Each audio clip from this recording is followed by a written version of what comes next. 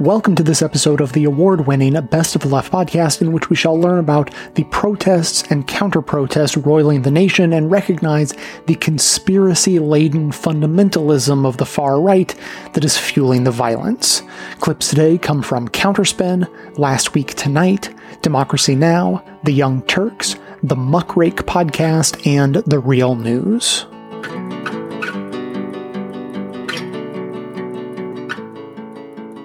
As we record this show on July 23rd, demonstrations in Portland, Oregon show no signs of slowing.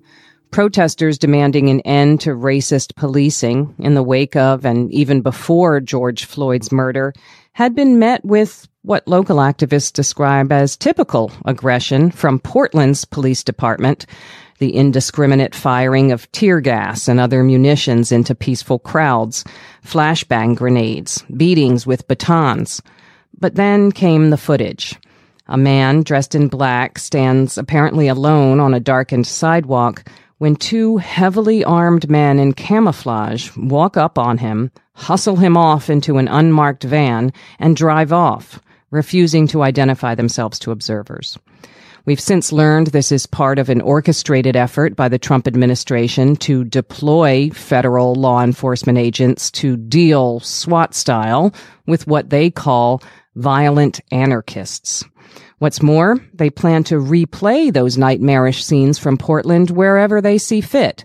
As acting Homeland Security Chief Chad Wolf says, quote, "I don't need invitations," close quote. Wolf also subsequently described federal agents as arresting demonstrators proactively. Alarm seems appropriate. Here to help us think about what we're seeing is author and legal scholar Marjorie Cohn.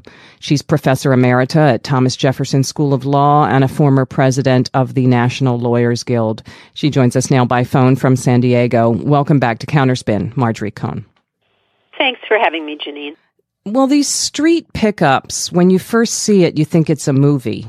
As I understand it, the line is that these federal agents see someone, not necessarily anyone they've seen commit a crime. They say they want to talk to that person, have a consensual conversation with them, and then the agents, fear for their own safety, so they decide they want to have that conversation elsewhere, like the courthouse, and then, oh, you're free to go. This wasn't even an arrest at all. Is that legal or constitutional? No, it's not. In order to have a legal arrest, you need probable cause to believe that the person committed a crime.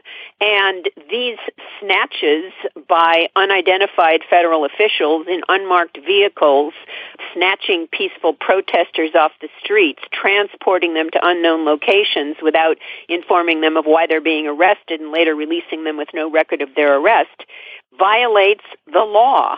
And this proactive arrest that the Department of Homeland Security is intending to carry out violates the Fourth Amendment, which requires that, as I said, an arrest be supported by probable cause. This reminds me of the movie Minority Report, where they're trying to predict who's going to commit a crime. There's nothing in the law that allows proactive arrest. There have been lawsuits filed, and they basically allege violations of the First Amendment, freedom of speech and press, the Fourth Amendment, prohibition on unreasonable searches and seizures, the Fifth Amendment, right to due process, and the 10th Amendment, which says that powers not delegated to the feds are reserved to the states. And this is what is being litigated now. One attorney, Juan Chavez with the Oregon Justice Resource Center, said it's like stop and frisk meets Guantanamo Bay. Well, federal law enforcement are permitted to go into states to protect federal property like courthouses and to prosecute federal crimes. But policing protests, just at the letter of the law goes beyond that function. Yes, it certainly does. And in fact, a lawsuit that was filed yesterday, no, actually 2 days ago, on behalf of the First Unitarian Church of Portland, a public benefit corporation, and 2 Oregon state representatives, alleges violation of the 10th Amendment and says that these abductions occurred outside the jurisdiction of federal law enforcement. Those abducted were not attacking federal property or personnel, and they weren't on federal property at the time that they were abducted. The ostensible or the stated reason for these federal goons to go into Portland and other cities as well, which is happening as we speak, is to protect federal monuments and statues. Trump issued an executive order on June the 26th saying that his federal forces were going to protect these monuments. And there's no monuments around where they were. Mark Pettibone, who's one of the plaintiffs in the lawsuit filed by the Oregon Department of Justice against Homeland Security and the U.S. Marshals, he was accosted. He was one of these people who was snatched off the street and then released without any citation. He was taken in this unmarked van to a federal courthouse, the Marco Hatfield U.S. Courthouse.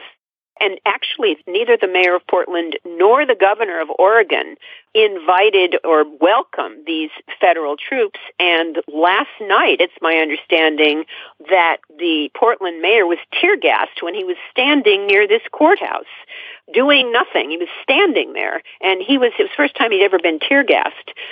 So they're just going way beyond any legal authority that they might have. And mayors in other cities as well who are on Trump's hit list, I guess you would say, are also saying we don't want federal troops in our cities. Now, these mayors often welcome federal assistance when they're working cooperatively in drug enforcement or other kinds of criminal enforcement, but this goes way beyond that, and it's calculated by Trump to boost his sagging poll numbers. He's taking a page out of Richard Nixon's Law and Order playbook because he's so botched the response to the coronavirus, in fact, responsible for thousands of deaths when he's been in denial about it and actually stood in the way of really responding in an effective way. So now he is trying to shift the conversation, shift the discourse to anarchists, violent anarchists, left-wingers. Joe Biden would be behind this.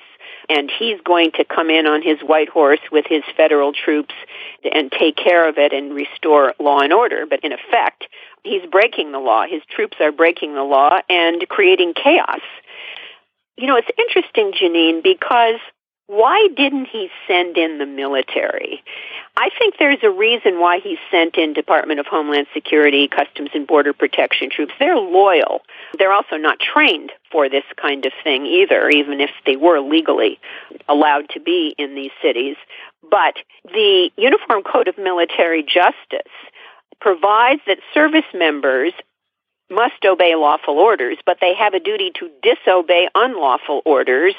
And these people, these troops, the secret military force that Trump has been sending into these cities, or sent into Portland, and Chicago's next on the list, and Albuquerque, these could be reasonably construed as unlawful orders to carry out unlawful actions, and I think it's not altogether unlikely that he's worried that military people would resist those orders and refuse to carry them out, and maybe that's why he has cobbled together this secret paramilitary militia. It has been the Customs and Border Protection, U.S. Marshals, Federal Protective Service, and now they're going to add the FBI, the ATF, Alcohol, Tobacco, and Firearms, the Drug Enforcement Agency, to this list of federal agencies. Well, I can see the worry about maybe not using the military because, as you've written about, there was military official pushback after his photo op thing where he used military officials to clear out the space in front of the church. And there was some indication that, you know, we're not going to necessarily have your back. Now, I did, though, want to say, so we're bringing in this cobbled together force that includes Customs and Border Patrol, maybe some of them now deputized into this kind of vague federal protective service.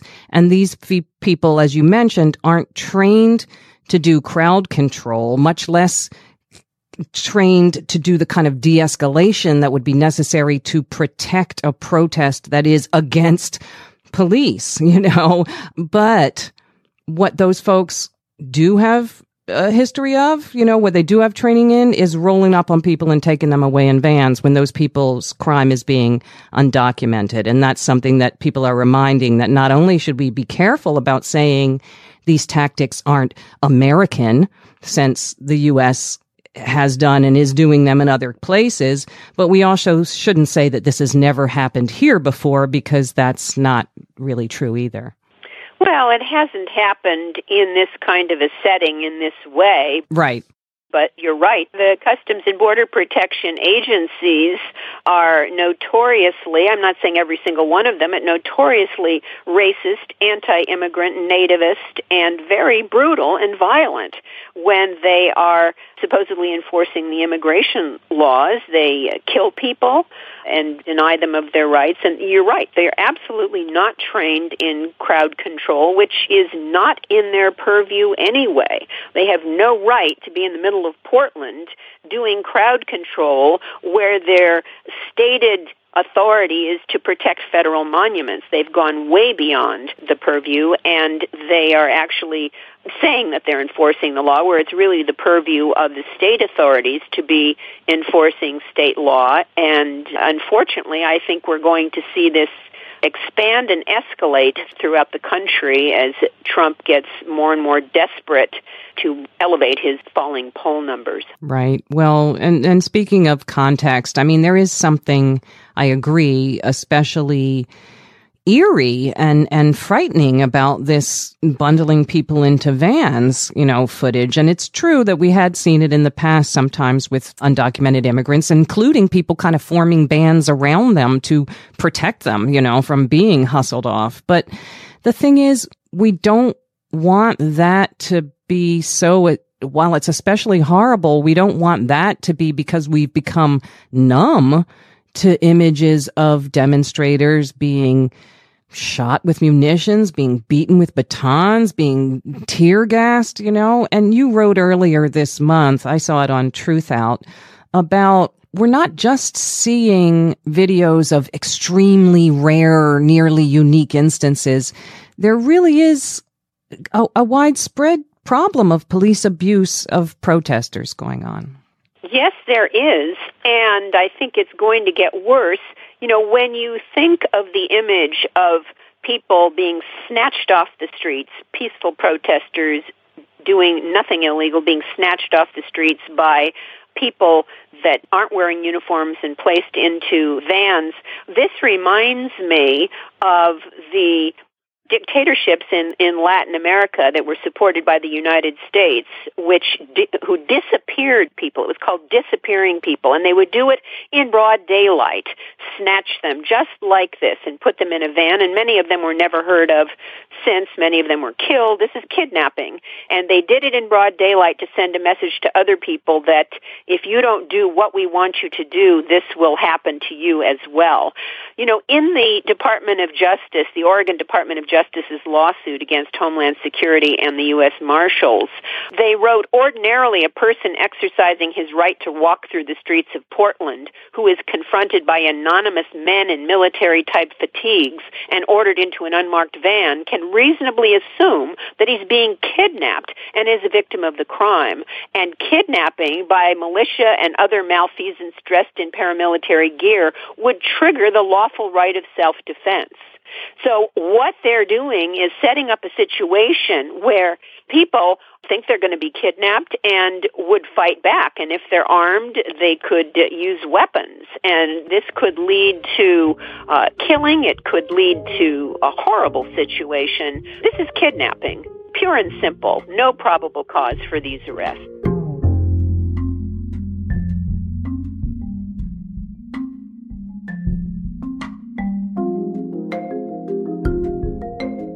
what happened in Kenosha, Wisconsin, where, to reiterate, Jacob Blake was shot 7 times in the back by police with 3 of his children in the car. And then, in the protest that followed, Kyle Rittenhouse, a 17-year-old who travelled there from out of state and was illegally carrying a weapon, killed 2 people. And look, I don't know if he saw the McCloskeys speak the night before he chose to drive to a city he didn't live in to defend property he didn't own. What I do know is that he was an avid Trump supporter, even sitting front row at a rally back in January. And Trump and his media ecosystem have been delivering essentially the same message as the McCloskeys for years now. Just look at how quickly Tucker Carlson moved to try and explain away Rittenhouse's actions as a natural response. So are we really surprised that looting and arson accelerated to murder? How shocked are we that 17-year-olds with rifles decided they had to maintain order when no one else would?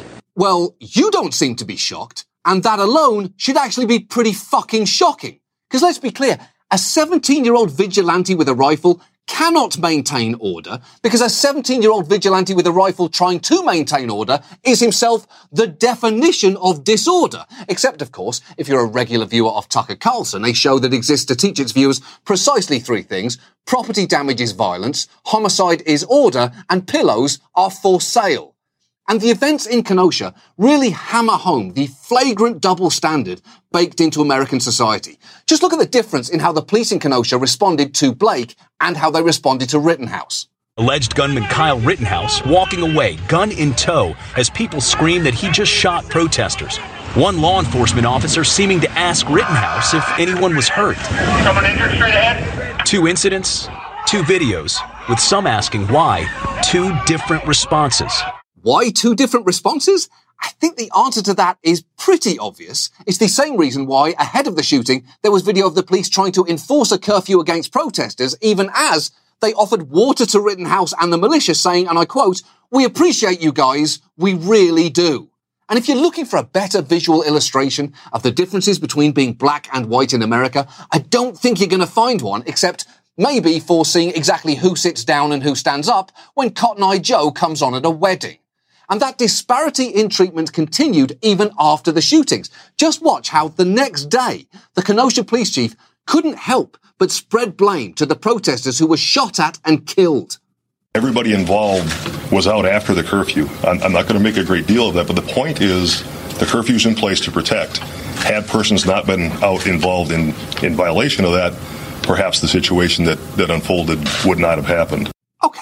I mean, first of all, thanks so much for not making a great deal out of that. The people who got murdered were up way past their government-imposed bedtime, and you were nice enough not to even mention it, except to imply that maybe it was a reason they kind of had it coming. And that is the kind of restraint that we've all now come to expect from the Kenosha Police Department. And you might think, well, hold on, that's just one guy. Surely not all law enforcement there thinks that way. Although I will point out to you that the guy standing next to him is the Kenosha sheriff who, just 2 years ago, gave a pretty striking press conference. A group of 5 young black people had allegedly stolen some clothing from an outlet mall and had led police on a chase that ended in a minor car accident. And in that press conference, he expressed some views that are pretty explicit. Let's put them in jail. Let's stop them from truly, at least some of these males going out and getting 10 other women pregnant and having small children. Let's put them away. At some point, we have to stop being politically correct. Sorry, can I quickly interrupt you there? Because calling for American citizens to be stopped from having small children isn't politically incorrect so much as politically 1940s Germany. And he wasn't just idly saying that. He'd really thought through a whole plan. And I know it is deeply unpleasant, but honestly, it is worth listening to just how detailed his solution was. If there's a threshold that they cross, these people have to be warehoused. No recreational time in the jails. We put them away. And maybe what we got to do is build warehouses that after this generation is gone, they've perished in these buildings, we can turn them into something else. Maybe it'd be malls. Maybe Amazon will buy them as warehouses later. But at some point, we have to get rid of this group of people. We have to lock them up. I don't think I'm saying anything different than most people in society aren't thinking, but they're afraid to say it. And I'm just to the point that I'm saying it. Okay. If that is what most people in society are thinking, then we are, and this is true, A terrible society. And I honestly cannot believe that was an idea from a still-employed sheriff and not a pitch from Shark Tank, Lights Genocide Edition. Good question there, Mark Cuban. The answer is these concentration camps could easily be converted into Amazon warehouses. Looks like I've got a bidding war on my hands. And look, the events in Kenosha would be infuriating at any time, but it's somehow especially infuriating that they took place in the same week where the RNC was desperate to reassure the country that America isn't racist, while simultaneously fear-mongering about violent crime threatening law-abiding citizens. It was a disconnect that was pretty well summed up by NBA coach Doc Rivers in an emotional post-game press conference on Tuesday. What stands out to me is just watching the Republican convention, and they're spewing this fear. Right? Like, all you hear is Donald Trump and all of them talking about fear. We're the ones getting killed. We're the ones getting shot. We're the ones that we're denied to live in certain communities. We've been hung. We've been shot. And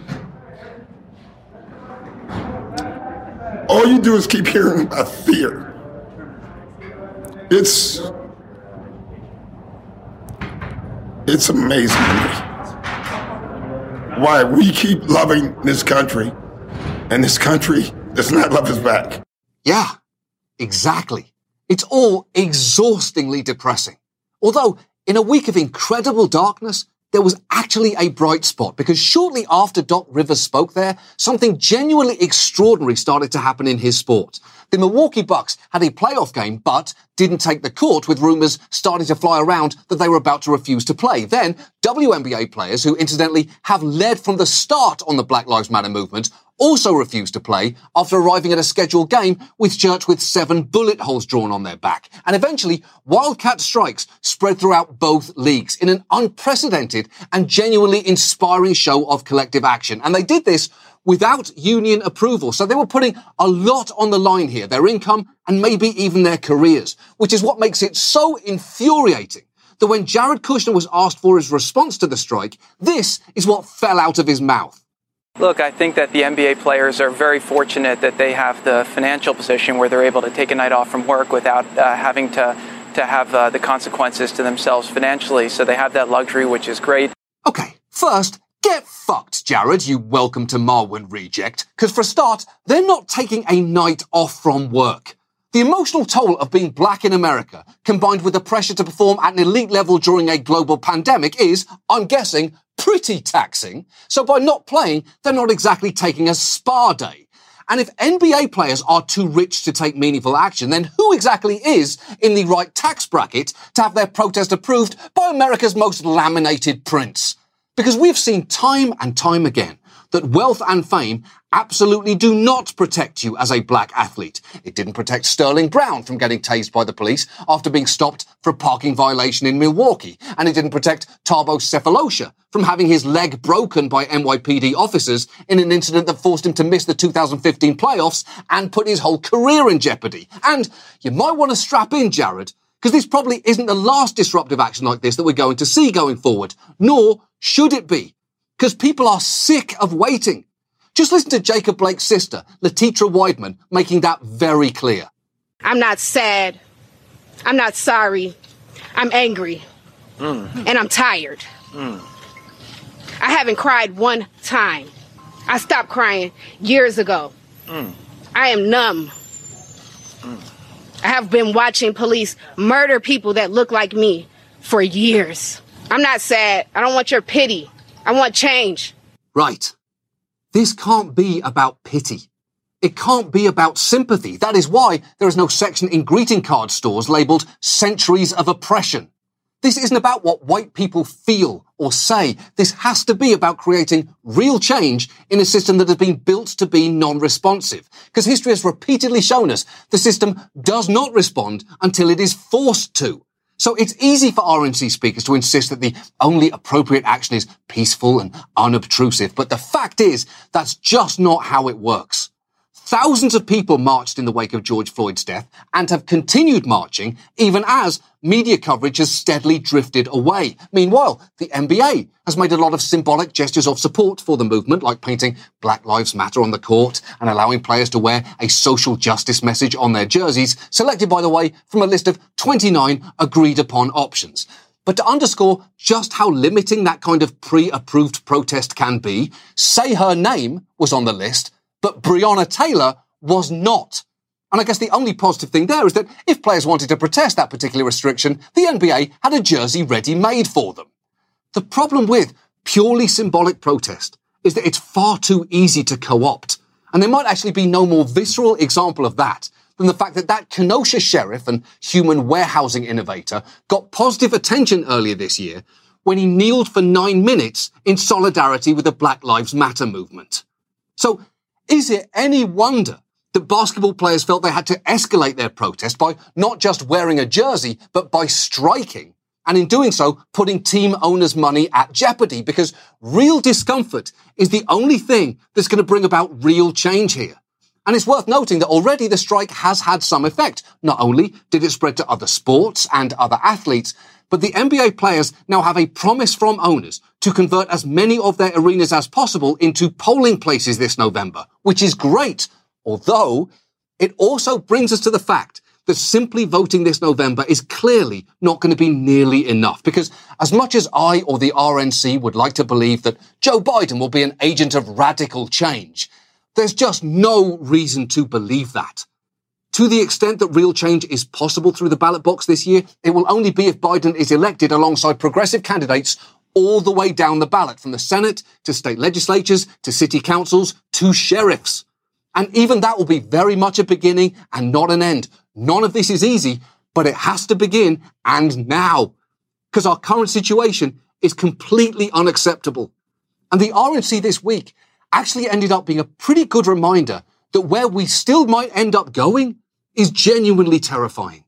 Because if it showed us one thing this week, it's the danger in continuing to be governed by an administration that encourages the ugliest forces in American society, that lionizes threats of violence against peaceful protest, that tells us there is no conflict between supporting law enforcement and our African American neighbors, and that insists that the best is yet to come, which, given everything that we've seen in the last 4 years, is sounding less like a promise and more like a fucking threat.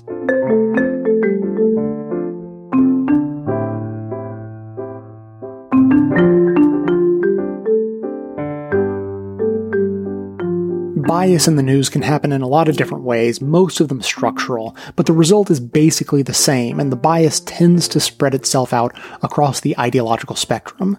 And seeing how that bias plays out in real life is the best way to understand these effects, and that's where Ground News comes in.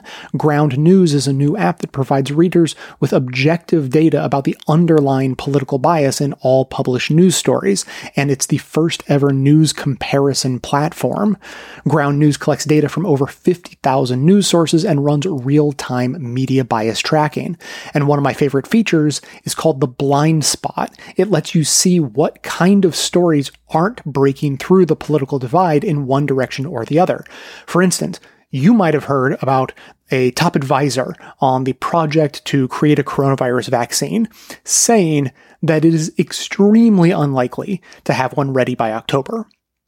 But this falls in the blind spot for the right, so they will probably not hear about that. But the phenomenon goes both ways. So, for instance, you, a listener presumably on the left, may not have heard the story about California introducing a bill to protect pedophile rapists, whereas at least a dozen outlets, mostly on the far right, have written lots of stories about it. Now, of course, one of the outlets who wrote about it is Snopes, calling the story mostly false and explaining that it's really just a tiny detail about people being placed on the sex offender registry being left up to the discretion of the court. So maybe that's why it didn't get picked up on the left. Anyway, it's basically the looking glass you need to be able to see through into the parallel news universe. If you want to learn more and try it for yourself, just head to ground.news/best and enter the code BEST to get 1 month free of Ground News Pro. As an exclusive limited time offer, listeners of Best of the Left will get 20% off Ground News Premium membership. So what are you waiting for? Start judging the truth for yourself today.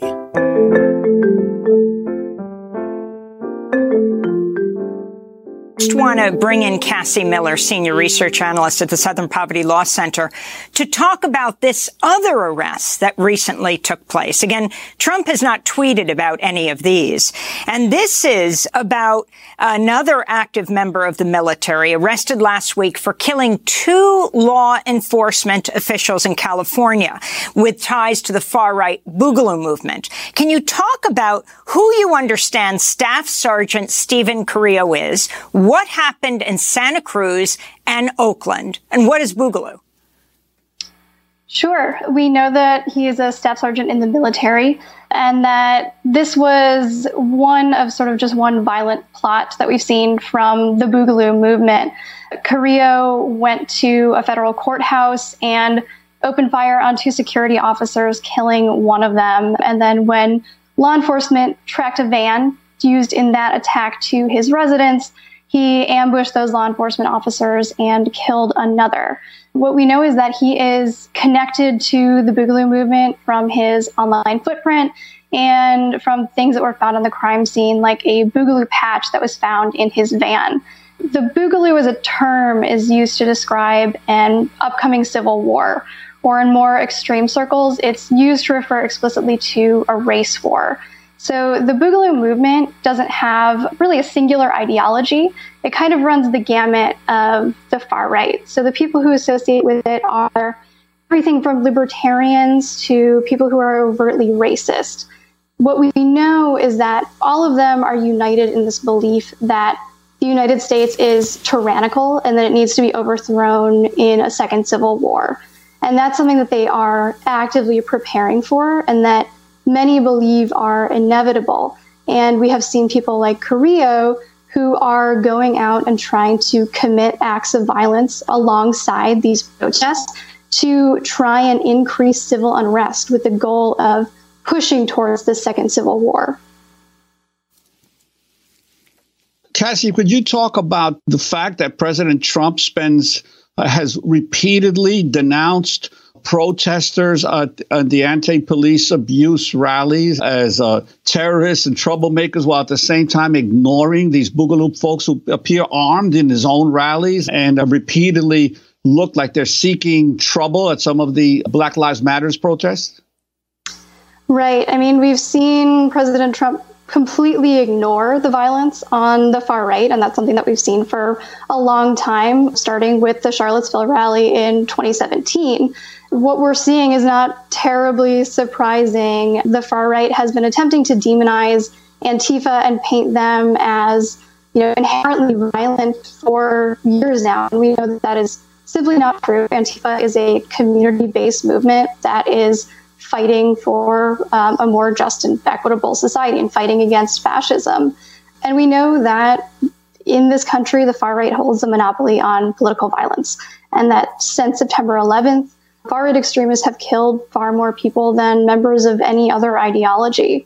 So it's not surprising to see it ignored by the president or to see that these violent attacks have taken place. We have been raising the alarm about the far right and the Boogaloo movement for months, as have several of our partner organizations, but we haven't seen a lot of movement from places like Facebook where they're congregating.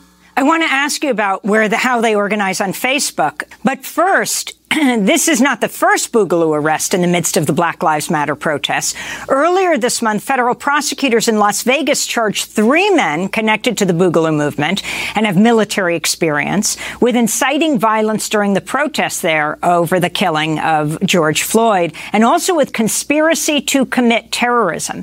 Andrew Lynham is an Army reservist, Stephen Parshall, formerly enlisted in the Navy, and William Loomis, formerly enlisted in the Air Force. Each currently faces faces 2 federal charges: conspiracy to damage and destroy by fire an explosive and possession of unregistered firearms. In state court, they've been accused of felony conspiracy, terrorism, and explosives possession. So that was in Nevada. Again, Trump has not tweeted about any of this or talked about the people who have been charged with not only conspiracy, but in the case of Carrillo, murdering 2 law enforcement folks. Mm-hmm.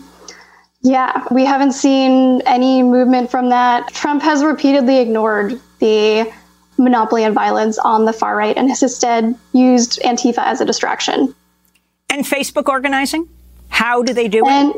Mm-hmm. Yeah, on Facebook, we have seen the Boogaloo movement congregating on Facebook for several months now, and we know that they've been organized really since the outbreak of the coronavirus, because this is a moment of kind of uncertainty and unrest, and for the members of this movement, they think this could be kind of the moment to spark civil unrest and this civil war. And we know that there are more than 100 different Facebook groups that are actually dedicated to the Boogaloo, some with thousands of members. And a lot of the rhetoric on there violates Facebook's own terms of service. So people actively advocating for killing law enforcement, talking about building weapons, talking about building bombs.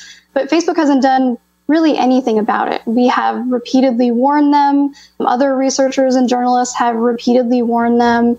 But there's been no movement, which is frankly sort of shocking at this point, now that we know this has been linked to real world violence and murders.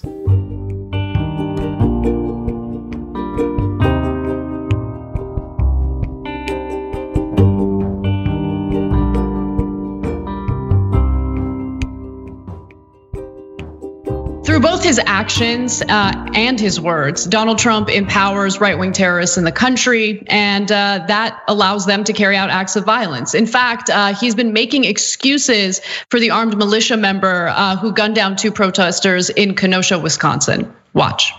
Condemn the actions of vigilantes like Kyle Rittenhouse? We're looking at all of it. That was an interesting situation. You saw the same tape as I saw. And he was trying to get away from them, I guess, it looks like.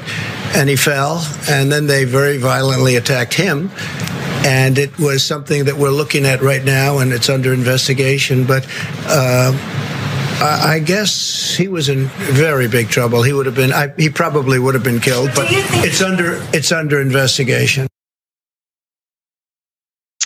So Trump, of course, is leaving out incredibly important details, including the fact that Rittenhouse shot one demonstrator in the head very far away from any business. So his whole reason for being there, and remember, he's from Illinois, he's not from Wisconsin, was to protect businesses from looting. Well, he wasn't near a business and he shot someone in the head. And as other demonstrators were trying to disarm him, he shot more people, killing an additional protester and wounding one other. So those are important details. And look, regardless of what Trump genuinely thinks happened, and I don't think Trump thinks genuinely about anything other than himself and what he can do for his own political gain, he shouldn't be commenting on it in a way that promotes violence on either side. And that's exactly what he's doing there. And he also minimized what Kyle Rittenhouse did and what other right-wingers do when they show up armed. As you guys know, Patriot Prayer showed up to a protest as well in Portland, and that unfortunately escalated to violence to the point where someone on the left did shoot someone on the right, and there was a victim there. Someone did die, and that should be condemned. But Donald Trump wanted to completely minimize the actions of the right-wingers who show up to these events, including members of the Patriot Prayer who showed up with knives and with paintball guns. Let's take a look. I noticed you did not mention that your supporters were also in Portland this weekend, firing paintball guns at people, some form of pepper spray. So do you want to also take this chance to condemn what your supporters did? Well, I understand they had large numbers of people that were supporters, but that was a peaceful protest. And paint is not, and paint is a defensive mechanism. Paint is not bullets. Your supporters, and they are your supporters indeed, shot a young gentleman who and killed him, not with paint, but with a bullet. And I think it's disgraceful. These people, they protested peacefully. They went in very peacefully. And I'll tell you what they're protesting. They're protesting when they turn on television or read whatever they may be reading, and they see a city like Chicago where 78 people were shot and 13 died, or a city like New York where the crime rate has gone through the roof, or a city like Portland where the entire city is ablaze all the time, and a mayor says, we don't want any help from the federal government. When these people turn that on and they see that, they say, this is not our country. This is not our country.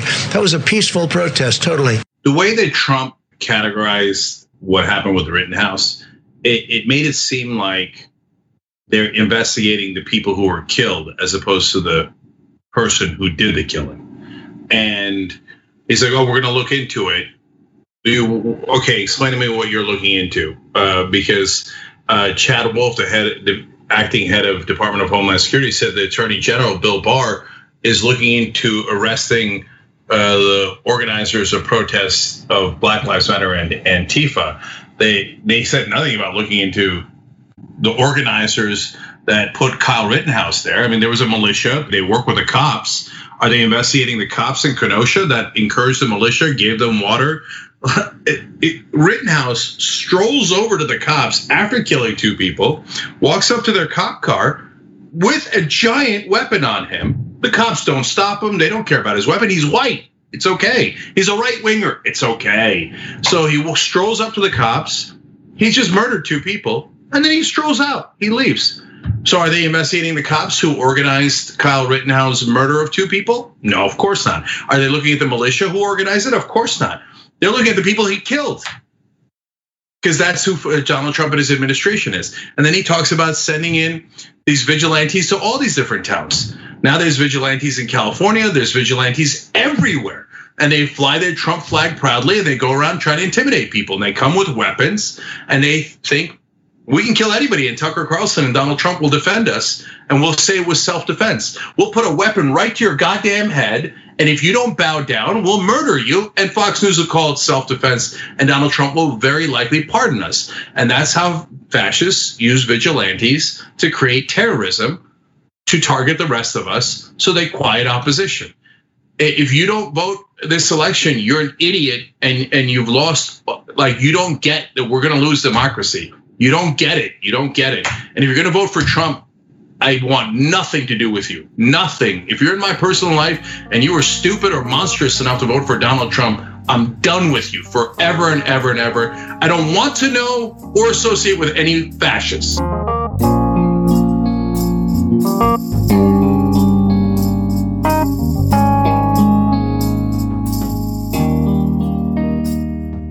You've reached the activism portion of today's show. Now that you're informed and angry, here's what you can do about it. Today's activism: voting is not enough. Become a poll worker and save polling places. Election Day is Tuesday, November 3rd. That's just 2 months away, 60 days to be exact. We don't need to tell you that everything is riding on this election, but we will anyway. It can't be said enough. Everything is riding on this election. Everything. To help make sure every one of the next 60 days count, today we're launching our 2020 Election Action Guide, which we're calling Voting is Not Enough, because it's just not. From now until Election Day, every episode of the show will highlight a different way you can be spending time and or money to support free and fair election, as well as Democrats down the ballot and all the way up to the Biden-Harris ticket. All of this information can be accessed from the Voting is Not Enough tab at bestoftheleft.com or directly at bestoftheleft.com/2020action. So let's dive in. This past Tuesday was National Poll Worker Recruitment Day. Due to the pandemic, the country is facing a record shortage of poll workers, which already devastated primaries in certain states. Why? Well, as with a lot of civic jobs, poll workers tend to be older Americans, making them high risk if they contract COVID-19. To put it in perspective, in 2018, 58% of poll workers were age 61 or older. As these older poll workers bow out to protect their health thanks to Trump's negligence, thousands are needed to take their place. If you're younger and do not have existing health issues that make you high risk for COVID-19, consider signing up to be a poll worker. If you're employed with benefits, this does mean sacrificing some of your precious few vacation hours, but saving democracy is worth it. If you're unemployed, this is a great way to take part in civic action and likely be paid for your time. Keep in mind there will be trainings and they may need you for early voting too, so it can be more than just a one-day job. When it comes to pay and shift organizing and minimum age cutoffs, every state is different. The best way to find out how your state is organized and where to apply is to visit workelections.com. There you'll find an accessible, centralized information hub where you can simply enter your state and be led to the specific websites and information you need. Typically, local election officials don't have the resources to do wide recruitment efforts, so they rely on their existing volunteer rosters. This year, multiple independent campaigns are now underway to reach younger, multilingual, computer-proficient candidates, such as Power the Polls, the Poll Workers Project, and the Poll Hero Project. The stakes are extremely high. Even when there are enough poll workers, Republicans try to suppress the vote by shutting down polling places in Black and brown and immigrant neighborhoods. When there aren't enough poll workers, the first polling places to get shut down will be in those neighborhoods. To counter this, More Than a Vote, the organization launched this month by a group of Black athletes and artists led by LeBron James, is working with the NAACP Legal Defense Fund to specifically recruit poll workers in heavily Black districts across the country. If these recruitment campaigns are successful, their work in 2020 will positively impact elections for years to come. The segment notes include all the links to this information as well as additional resources, and once again, this segment is available under the Voting is Not Enough tab at bestoftheleft.com. So if ensuring we have enough poll workers for the most important election of our lifetime is important to you, be sure to spread the word about becoming a poll worker to save polling places via social media so that others in your network can spread the word too. Do you see the breeze blowing? Can you feel the winds have changed? Do you smell the scent of roses, or does rotten air remain? Do you feel the time has come when we rectify what's wrong, putting all where it belongs as we stand up and be strong? 'Cause it's time to make a difference in this fickle world of change. We're going to talk today about some really disturbing developments. We're watching right now something that unfortunately we have been talking about on this podcast for a while. We've felt coming, and we've predicted isn't necessarily the right word. It's not like we were trying to tell you what the future is going to be like, but we've been telling you that this stuff was a possibility, which is something that we have to remember and something we have to be on guard towards. Of course, we have had the shooting in Kenosha, Wisconsin, which was tragic enough. And now, of course, over the weekend, we saw a new development, a new piece of escalation in rising fascism and Trumpism sort of reaching its new level of evolution. We have now seen the development of Trump caravans. And for those of you who haven't seen it by now, these are parades of Trump supporters decked out in Trump iconography, fascistic iconography, Blue Lives Matter iconography, all these fascistic stuff that we've talked about. And they're going into Democratic-controlled cities, including Portland and Los Angeles. And they're going through, they're brutalizing people, they're hitting people with their trucks, they're shooting them with paintballs, they're hitting them with pepper spray and shooting them with mace, throwing objects at them. We've had one person die already as a consequence of this thing. And unfortunately, it is evidence of growing sectarian violence and something that unfortunately we need to be aware of and we need to be really cautious about, because this is bad news all the way around. I agree, because, here's the thing. You could argue that these are the agitators that Trump keeps talking about. The only problem with that is, and my wife had brought this up, is a good point. Hi, honey. That if we are going to hold them to task for, to say that Trump people are agitators and that's what's stirring all this up, then in theory, Charlottesville, the people who were protesting the protesters the right wing protesters, then they would be on the same role there. Right. And that sparked all the other issues as well. So I'm kind of conflicted in a way about trying to characterize this. And because again, it's messy and it's hard to kind of get a handle on what we're supposed to feel with all this stuff. Because again, if we are true patriots, we should be able to say, no, they're allowed to protest just like the people in Portland are protesting. Right? No, they are. And that's the thing about it. If people want to go and they want to express their political beliefs, that's one thing. These people are outfitting their trucks with weaponized mace and pepper spray. You know what I mean? These people are going into cities. And by the way, the groups that are doing this are groups that very recently have been caught lurking on top of buildings with long guns, with sniper rifles. They've been going into BLM protest, carrying guns, explosives. They've been creating artificial chaos. They've been destroying buildings.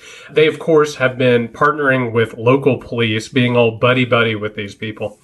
The problem here, it isn't necessarily that they're protesting, which is one thing. Drive around town with your Trump flag all you want. That's fine. Just do that, engage in your freedom of speech, whatever.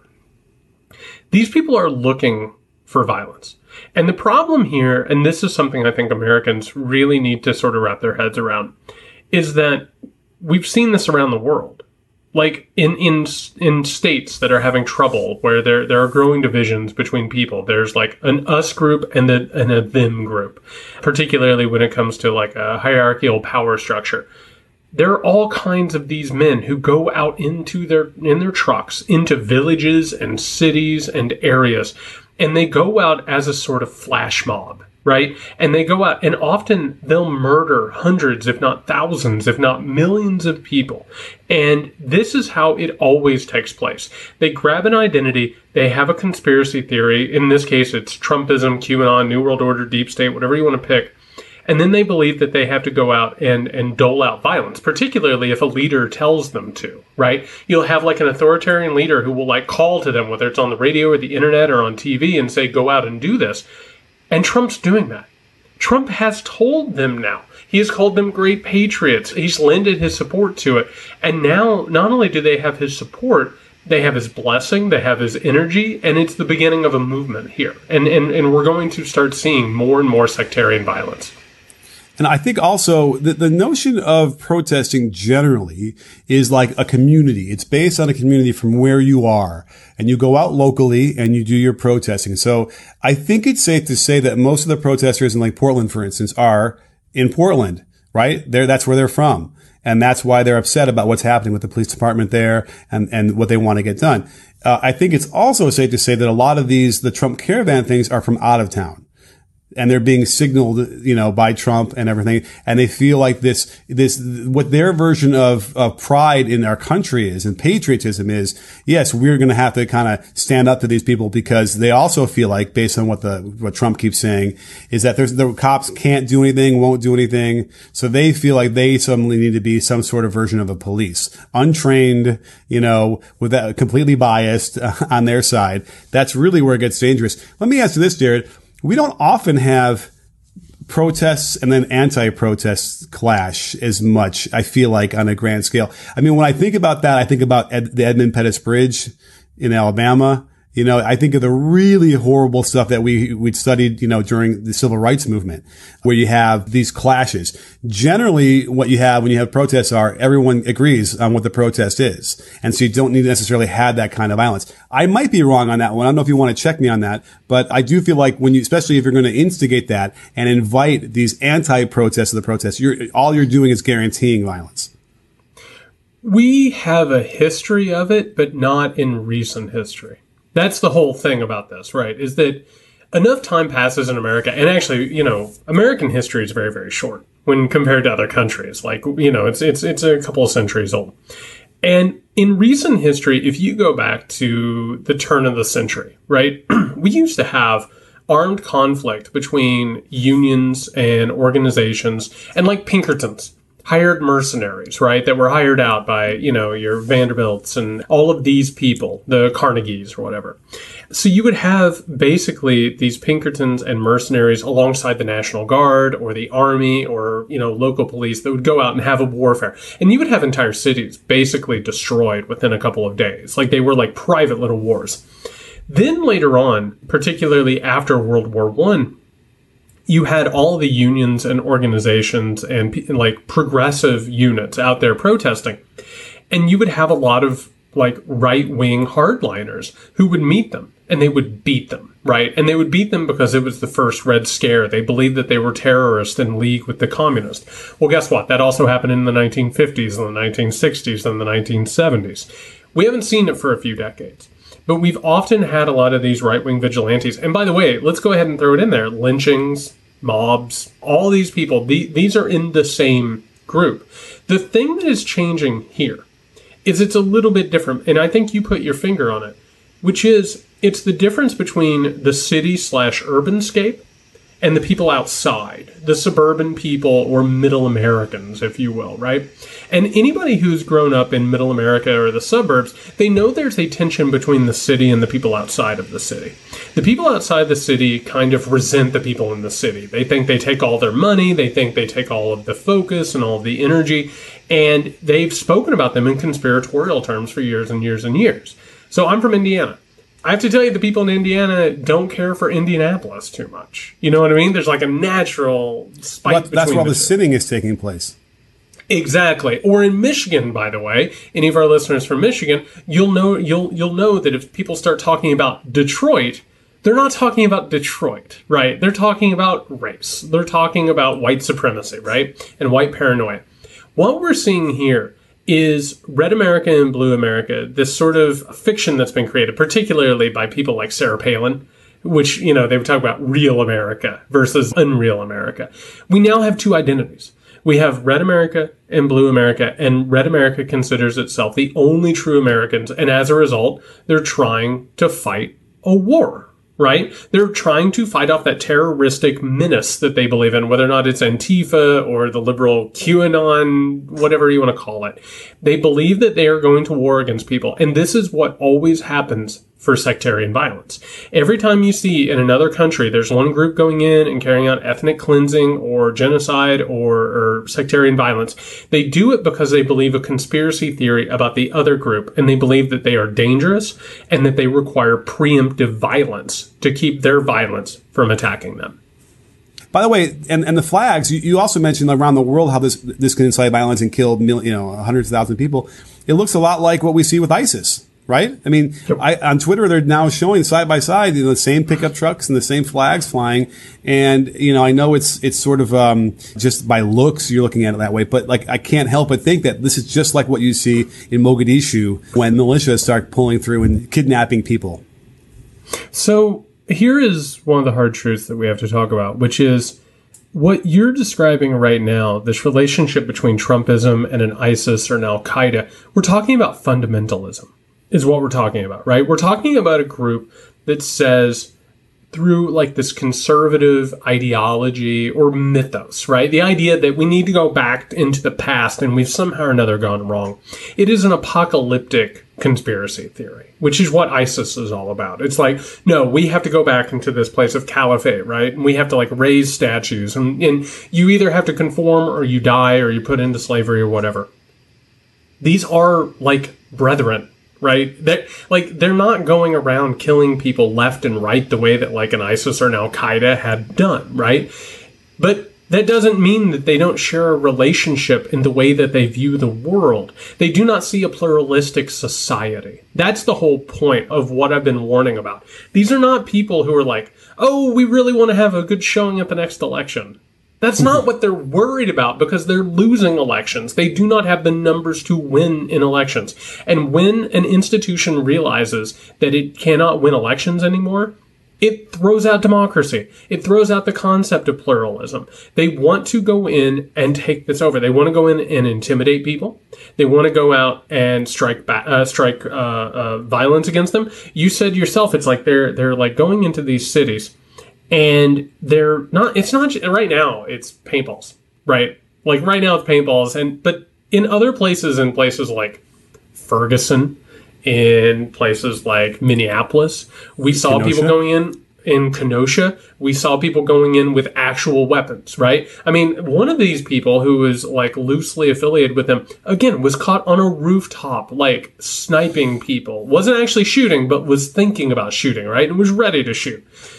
The difference between a brutal counter-protest, if we want to call it that, and blood in the streets is just a couple of seconds. You know what I mean? Like everything is primed. And if you think that there weren't people who went into Portland or who went into Los Angeles and wherever these people are going to go, if you think that there weren't people in these quote-unquote counter-protest and caravans who didn't go into this thing with the mindset of, I might have to hurt somebody today.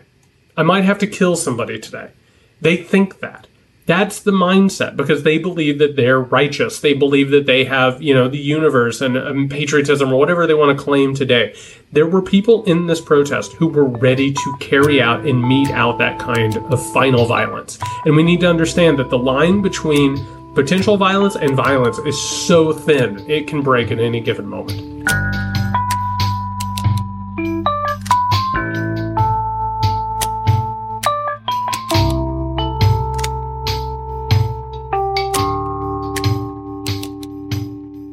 Think they understand the law by citing that deploying the U.S. military against U.S. citizens is illegal under the 1878 federal law known as the Posse Comitatus Act, which generally bars the use of the active duty U.S. military, the Army, the Navy, Air Force, and Marines from carrying out domestic law enforcement activities. But this law does not apply to state National Guard units, which are state militias, basically. And the 1807 Insurrection Act is the exception to the Posse Comitatus Act that allows a president to deploy federal troops and militia anywhere in the country to put down what they consider to be an insurrection. The Insurrection Act has been used by several presidents to deploy the National Guard to break strikes in the 1800s and the 1900s, often resulting in atrocities such as the Great Railroad Strike Massacre in 1877, the Ludlow Massacre in 1914, the Bayview Massacre in 1886, and several others. And remember that the National Guard was deployed to the Greenwood District in Tulsa, Oklahoma in 1921, where over 6,000 targets of the worst racist massacre in the history of this country were held by the National Guard without due process for up to 8 days in the destruction and massacre of Black Wall Street. In more recent history, in May of 1970, Ohio Governor Jim Rhodes ordered the National Guard to the Kent State University campus to quell protests against the Vietnam War, where the National Guard opened fire with live ammunition and murdered 4 students and injured 9 others. Police and the militia assaulted students protesting the Vietnam War across the country during that time.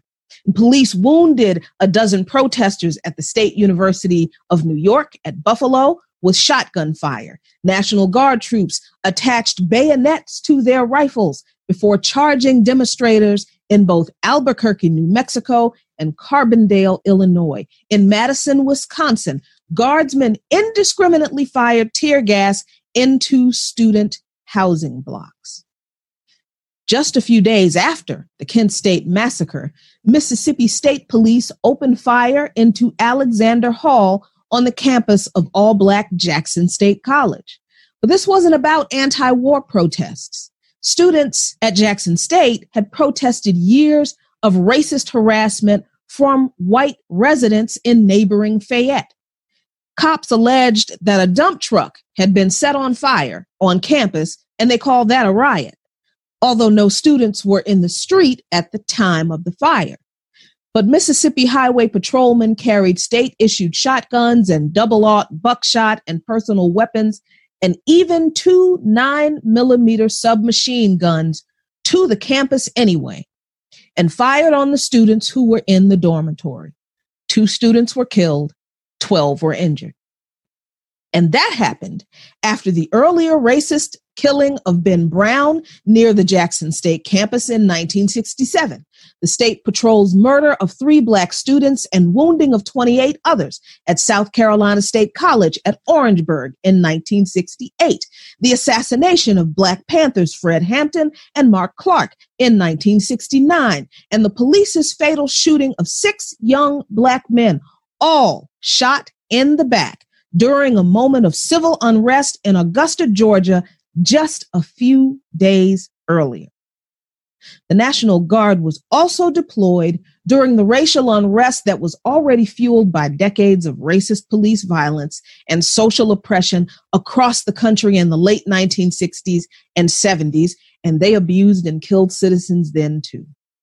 Incidents that were the straw that pushed poor Black residents over the edge included a Black cab driver being brutally beaten by police in Newark, New Jersey, a 16-year-old unarmed Black kid shot to death by a white cop in San Francisco, the mass arrest of 82 partygoers who were assembled to celebrate the return of GIs from Vietnam in an unlicensed after-hours club that existed because there were nowhere else for Black Detroit residents to socialize.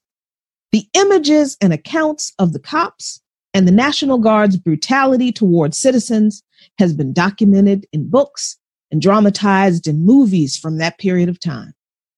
Our own Eddie Conway recounts his own experience seeing National Guard troops on the streets of Newark, New Jersey, with a .50 caliber machine gun pointed at women protesting on a street corner, and that caused him to refuse to go to Vietnam. And it was just 2016 that heavily armed private security forces, local and state police, and who knows who else, violently assaulted water and land protectors at Standing Rock. Few know, however, that the Emergency Management Assistance Compact, or the EMAC, that was signed into law by Bill Clinton in 1996 in response to Hurricane Andrew to facilitate interstate cooperation between agencies, was used by Jack Dalrymple, then the governor of North Dakota, to convene the multi-state, multi-agency force that was unleashed against protesters trying to stop the Dakota Access Pipeline from being built on sacred indigenous land. And it needs to be noted that this same law was used by Maryland Governor Larry Hogan a year earlier in 2015 to summon police forces from neighboring jurisdictions in Philadelphia and New Jersey to repel protesters in Baltimore after the death of Freddie Gray in police custody. So why is America suddenly absolutely shocked and outraged at what is honestly just the natural progression of authoritarian police abuse and the deployment of the military or federal agents against U.S. citizens going on in Portland right now? Let's be honest here. It's because of who it's being done to this time around. The man in the viral video is a Navy veteran who had never been to a protest in his life, but had heard about the abuses by law enforcement against the protesters and said that he went down there to see for himself what was going on. Christopher David went down to the federal courthouse to see women, a lot of them pregnant, he saw, linking arms in protest against police brutality, and he went to ask the armed agents why they were ignoring their oath to uphold the Constitution. The women were there, they said, to demand that federal agents stop targeting and abusing and literally kidnapping Portland kids in these protests. What David and the other mostly white women experienced in Portland, instead of what they were sure was their right to peacefully protest and to have that right protected, they were sure that it was going to be, what they experienced instead was what we Black, Latino, and Native American citizens have experienced in the entirety of our relationship with agents of the state in this country when we stand up for our rights. And that's the indiscriminate, violent, terroristic abuse, violations of our rights, violence against our bodies committed against us by the agents of the state. The women were tear gassed and knocked to the ground, and David, as we saw in the video, was beaten with batons by the camouflaged thugs to the point that his hand was broken in 2 places. I hate to say it, friends, but what you're seeing in Portland has been done to other people in this country who don't look like Christopher David and the moms he saw being assaulted. And as I watch this unfold, I cannot help but think of that famous poem by Martin Niemöller, the German Lutheran minister and public critic of Adolf Hitler, who said, first, they came for the socialists, and I did not speak out because I was not a socialist. Then they came for the trade unionists, and I did not speak out because I was not a trade unionist. Then they came for the Jews, and I did not speak out because I was not a Jew. Then they came for me, and there was no one left to speak for me.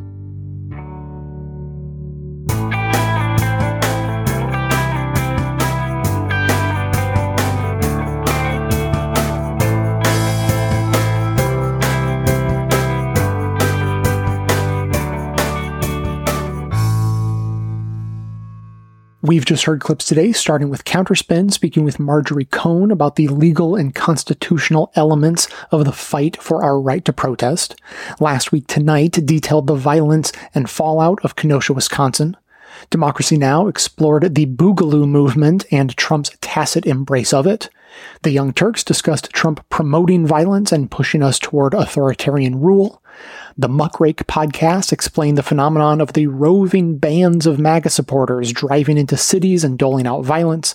And finally, we just heard the Real News Network discuss the expansion of the police state in response to the protests in Portland. Members will be hearing a little bit more about the legal nuances of driving into a city with a giant gun, shooting some people, and then driving away. To hear that and all of our bonus content, sign up as a patron at patreon.com/bestofleft. And now, we'll hear from you.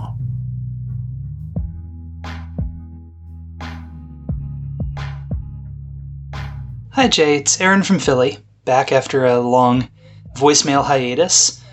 To be honest, I had to just take a break from listening to podcasts altogether back when things really kicked off in March. It was just too much. You know, the news was too much. Even the stuff I usually listen to distract myself just felt like a bit too much.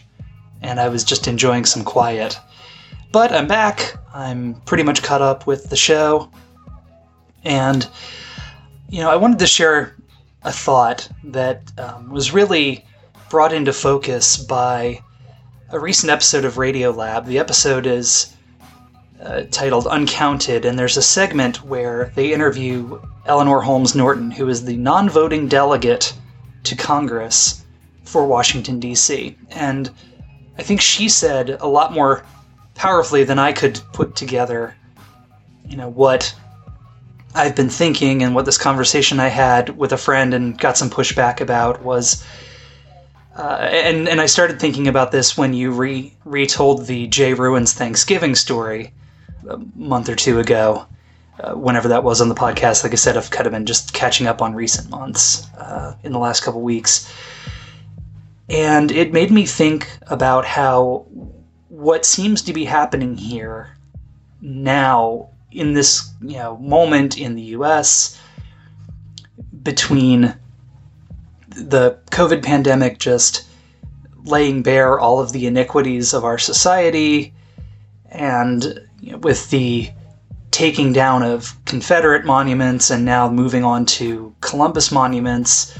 In Philly, there was famously a statue of Frank Rizzo, who used to be the mayor, and before that was the police chief, and was just known as an outright fascist. I mean, he was just one of the early adopters of the, you know, unleash the police on black neighborhoods, beat them all, and let God sort them out.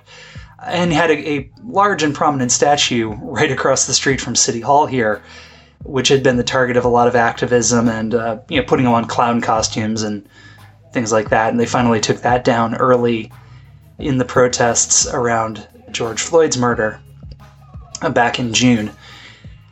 And what ties this all together, finally getting to my point, is it feels like we're at a moment where we're having to reckon with the mythology of the United States, and where the myth of the U.S. that we've had is just transparently not working anymore. You know, the shining city on the hill myth that Reagan was famous for, you know, that's fallen apart.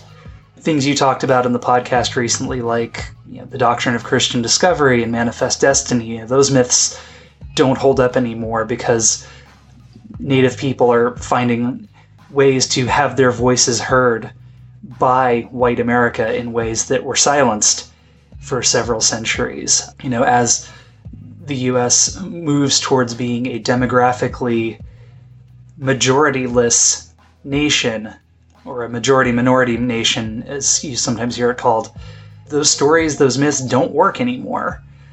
And the thing that I got pushback about was to say that I think part of the work that needs to be done right now is building a new myth of America, new myth of the United States that includes everybody, and this was, like I said, this is the part that I think came across as a bit controversial, that also gives white people a place, but isn't necessarily the place of the hero of the story.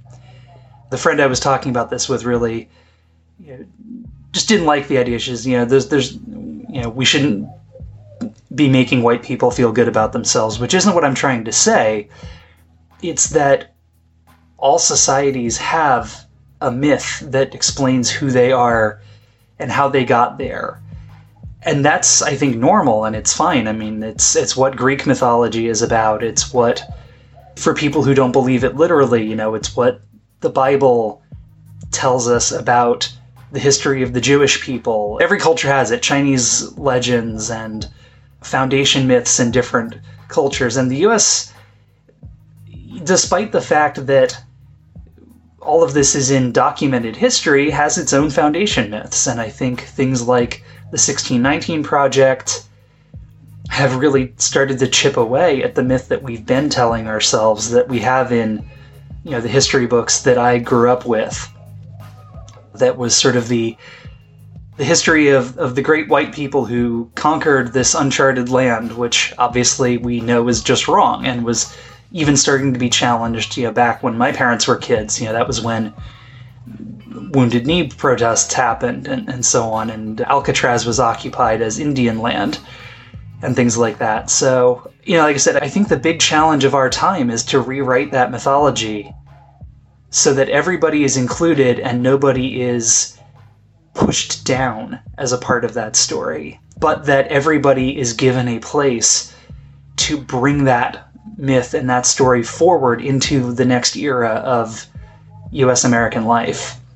And, I would also say, go check out the segment of Radiolab, because the thing that Eleanor Holmes Norton talks about is the idea that despite everything that we've knocked down, the basic myth of America is the Constitution and what it means about who we are as a country, and how even when we haven't lived up to the ideals, which has been forever, since 1789, when it was finally ratified, that Black people have always been the biggest believers in that myth, because they've always been the ones trying to advance that equality and advance that story so that the document would actually reflect reality.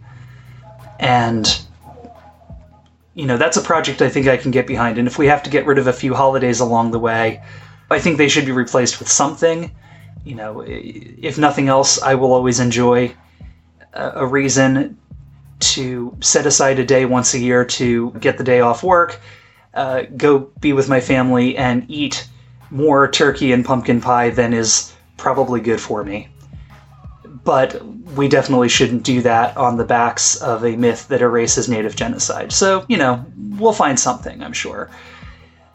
Like I said, complicated thoughts. Recommend that Radiolab segment. Just really thinking about what the new American myth needs to be from 2020 and moving forward. So, thanks for hanging tough through everything. I know you've had a lot of adjustments to make, and I know this is difficult and new and challenging for everybody.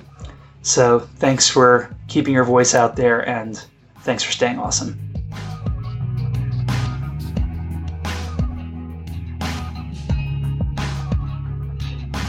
Thanks for listening, everyone. Thanks to Dion Clark and Aaron Clayton for their research work on the show. Thanks to Amanda Hoffman for all of her work on our social media outlets and activism segments. And thanks to all those who called into the voicemail line. If you'd like to leave a comment or question of your own to be played on the show, you can send us a voice memo by email or simply record a message at 202-999-3991. And today, I just have to reiterate that call because I would love to hear what you guys think of Aaron's message that we just heard. I have some thoughts and even, a story or so, maybe a story and a half in response, but I just don't have time for it today. But I would love to have a little bit of a conversation if you have something to throw into the mix. If you're a member of the general dominant American culture and have thoughts on it, I would love to hear from you. If you are not from the general dominant culture in America, but have thoughts about the dominant culture in America and the cultural myths we tell ourselves and our origin stories and all of that, I would love to hear that. Or if you have thoughts on, different origin stories that other people have or anything along those lines. I think it's a fascinating conversation. And I think Aaron has really put her finger on something that needs to be addressed more explicitly and openly. So I would love to hear from anyone who has thoughts.